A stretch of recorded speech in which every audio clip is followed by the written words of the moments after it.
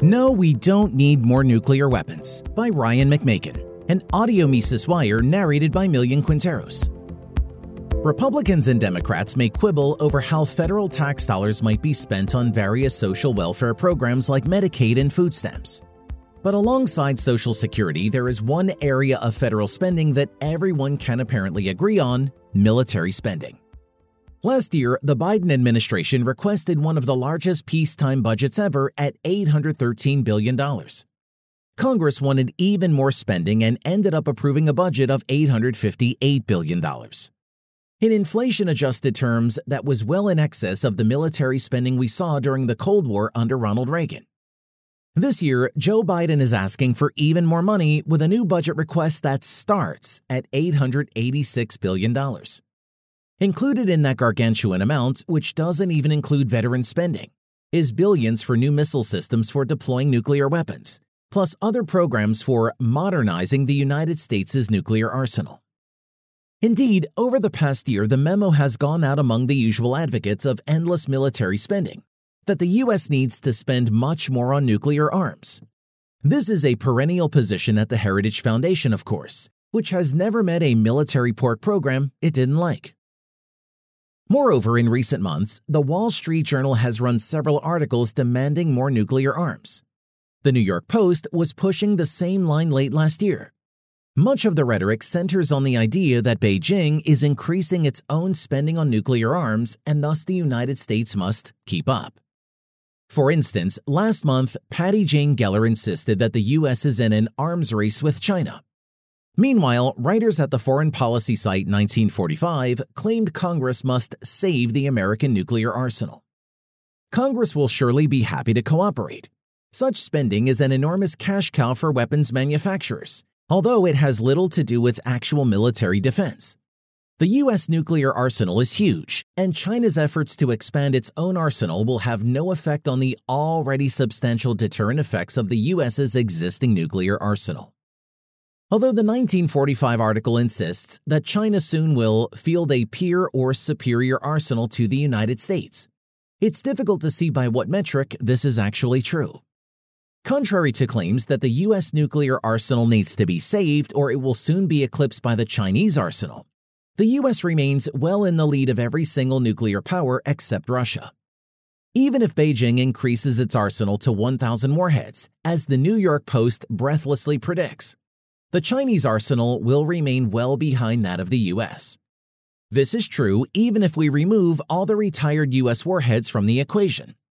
In that case, Moscow retains the global lead with more than 4,400 weapons, and the U.S. comes in second with more than 3,700. Presently, Beijing has approximately 350 of these weapons.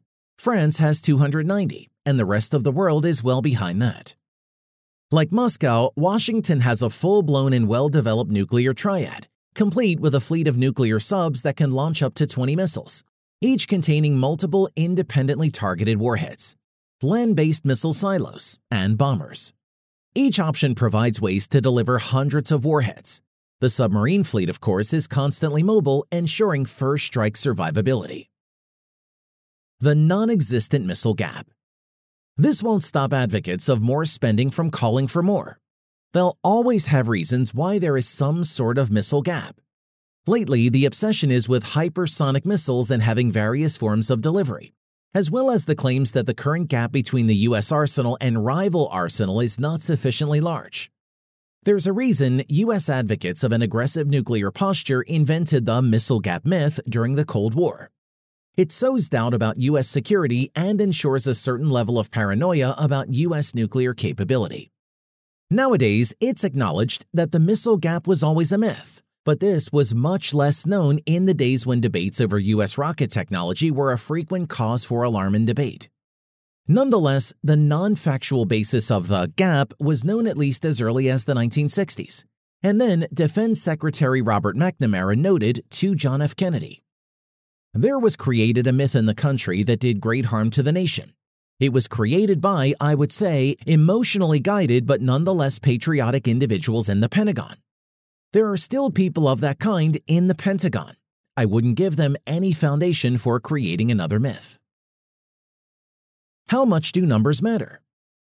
The myth persists, however, and Geller claims, given the hundreds of new Chinese missile launchers and other new weapons, the U.S. will need more nuclear weapons to hold these targets at risk. In nuclear deterrence, numbers matter. How much do numbers really matter? Yes, in matters of deterrence, 10 is certainly better than 0. But is 3,000 better than 1,000, or even 100? That logic often works with conventional arms, but it makes little sense with nuclear weapons, a single unit of which can destroy an entire city. As John Isaacs noted last year in The National Interest, in the nuclear age, a country that deployed 1,000 nuclear weapons rather than an adversary's 500 is not twice as powerful, since a handful of weapons could devastate both countries. But the Pentagon and political leaders did not learn this critical lesson. This is a numbers game that may have been relevant for tanks and battleships before the invention of nuclear weapons, but is not today. What is key in nuclear deterrence is not simply numbers. Nuclear strategist Albert Wohlstetter identified this problem in the early 1960s and concluded that the criterion for matching the Russians plane for plane or exceeding them is, in the strict sense, irrelevant to the problem of deterrence. Rather, the key, Wohlstetter went on, is creating a force that is survivable to ensure the possibility of a retaliatory second strike. This is what establishes deterrence. Wohlstetter certainly wasn't the only one to come to this conclusion. In a 1990 essay titled Nuclear Myths and Political Realities, Kenneth Waltz, perhaps the most influential scholar of international relations of the past 50 years, concludes that the total number of missiles in these enormous arsenals is of little importance for nations that are already well above the threshold for achieving nuclear deterrence. What really matters is the perception that the other side has second strike capability, and this certainly exists in both U.S.-Russia and U.S.-China relations. Once each regime knows that the other regime has second strike capability, the competition is over. Deterrence is established. Waltz notes, so long as two or more countries have second strike forces, to compare them is pointless. If no state can launch a disarming attack with high confidence, force comparisons become irrelevant. Within very wide ranges, a nuclear balance is insensitive to variation in numbers and size of warheads. The focus on second strike capability is key because pro-arms race policymakers are quick to note that if a regime's first strike is able to destroy an enemy's ability to retaliate in kind, then a nuclear war cannot be won. Second strike capability evens the score.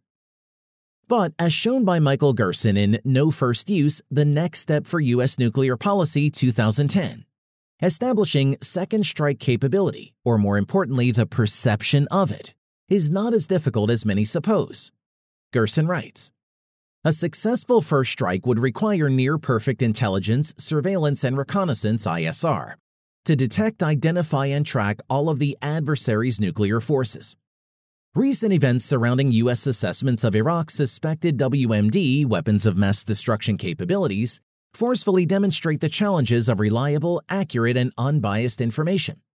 Intelligence regarding where an adversary's nuclear weapons are located and if the state is actually planning to attack could be wrong or incomplete, and an attempted first strike based on inaccurate or incomplete information could have far-reaching negative consequences.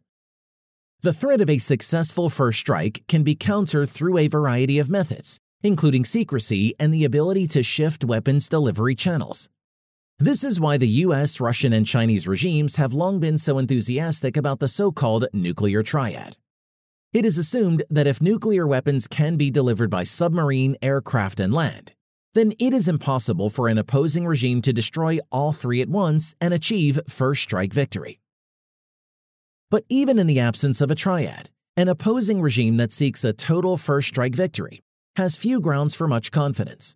As Waltz shows, nuclear weapons are small and light. They are easy to move, easy to hide, and easy to deliver in a variety of ways. That is, if a regime manages to hide even a small number of planes, subs, or trucks, this could spell disaster for the regime attempting a successful first strike. Gerson explains, a nuclear first strike is fraught with risk and uncertainty. Could a U.S. president, the only person with the power to authorize nuclear use, and a political official concerned with re-election, his or her political party, and their historical legacy, ever be entirely confident that the mission would be a complete success? What if the strike failed to destroy all of the weapons? Or what if weapons were hidden in unknown areas and the remaining weapons were used in retaliation? Nor must it be assumed that a large number of warheads is necessary to achieve deterrence. Waltz recalls that Desmond Ball, who advised the U.S. on escalation strategies, convincingly asserted that nuclear deterrence could be achieved with as few as 50 warheads. Proceeding on the assumption that an enemy has no warheads left following a first strike requires an extremely high level of confidence, because the cost of miscalculation is so high. If a regime strikes and misses only a few of the enemy's missiles, this could lead to devastating retaliation both in terms of human life and in terms of the first strike regime's political prospects. This is why a rudimentary nuclear force can achieve deterrence even with a small but plausible chance of second strike capability. A small nuclear strike is nonetheless disastrous for the target, and thus second strike forces have to be seen in absolute terms. Waltz correctly insists that calculating an arsenal's relative dominance is a waste of time. The question of dominance is pointless because one second strike force cannot dominate another. The U.S. is already far beyond the deterrence threshold. One could certainly debate how much the U.S. nuclear stockpile could be cut without sacrificing deterrence. Given the enormous size of the stockpile, however, the answer is that most of it could be cut. Indeed, the U.S. arsenal could be cut by 90% and still have hundreds of warheads available for silos, submarines, and bombers. Moreover, reductions in the arsenal are prudent for reasons of avoiding unintended nuclear war.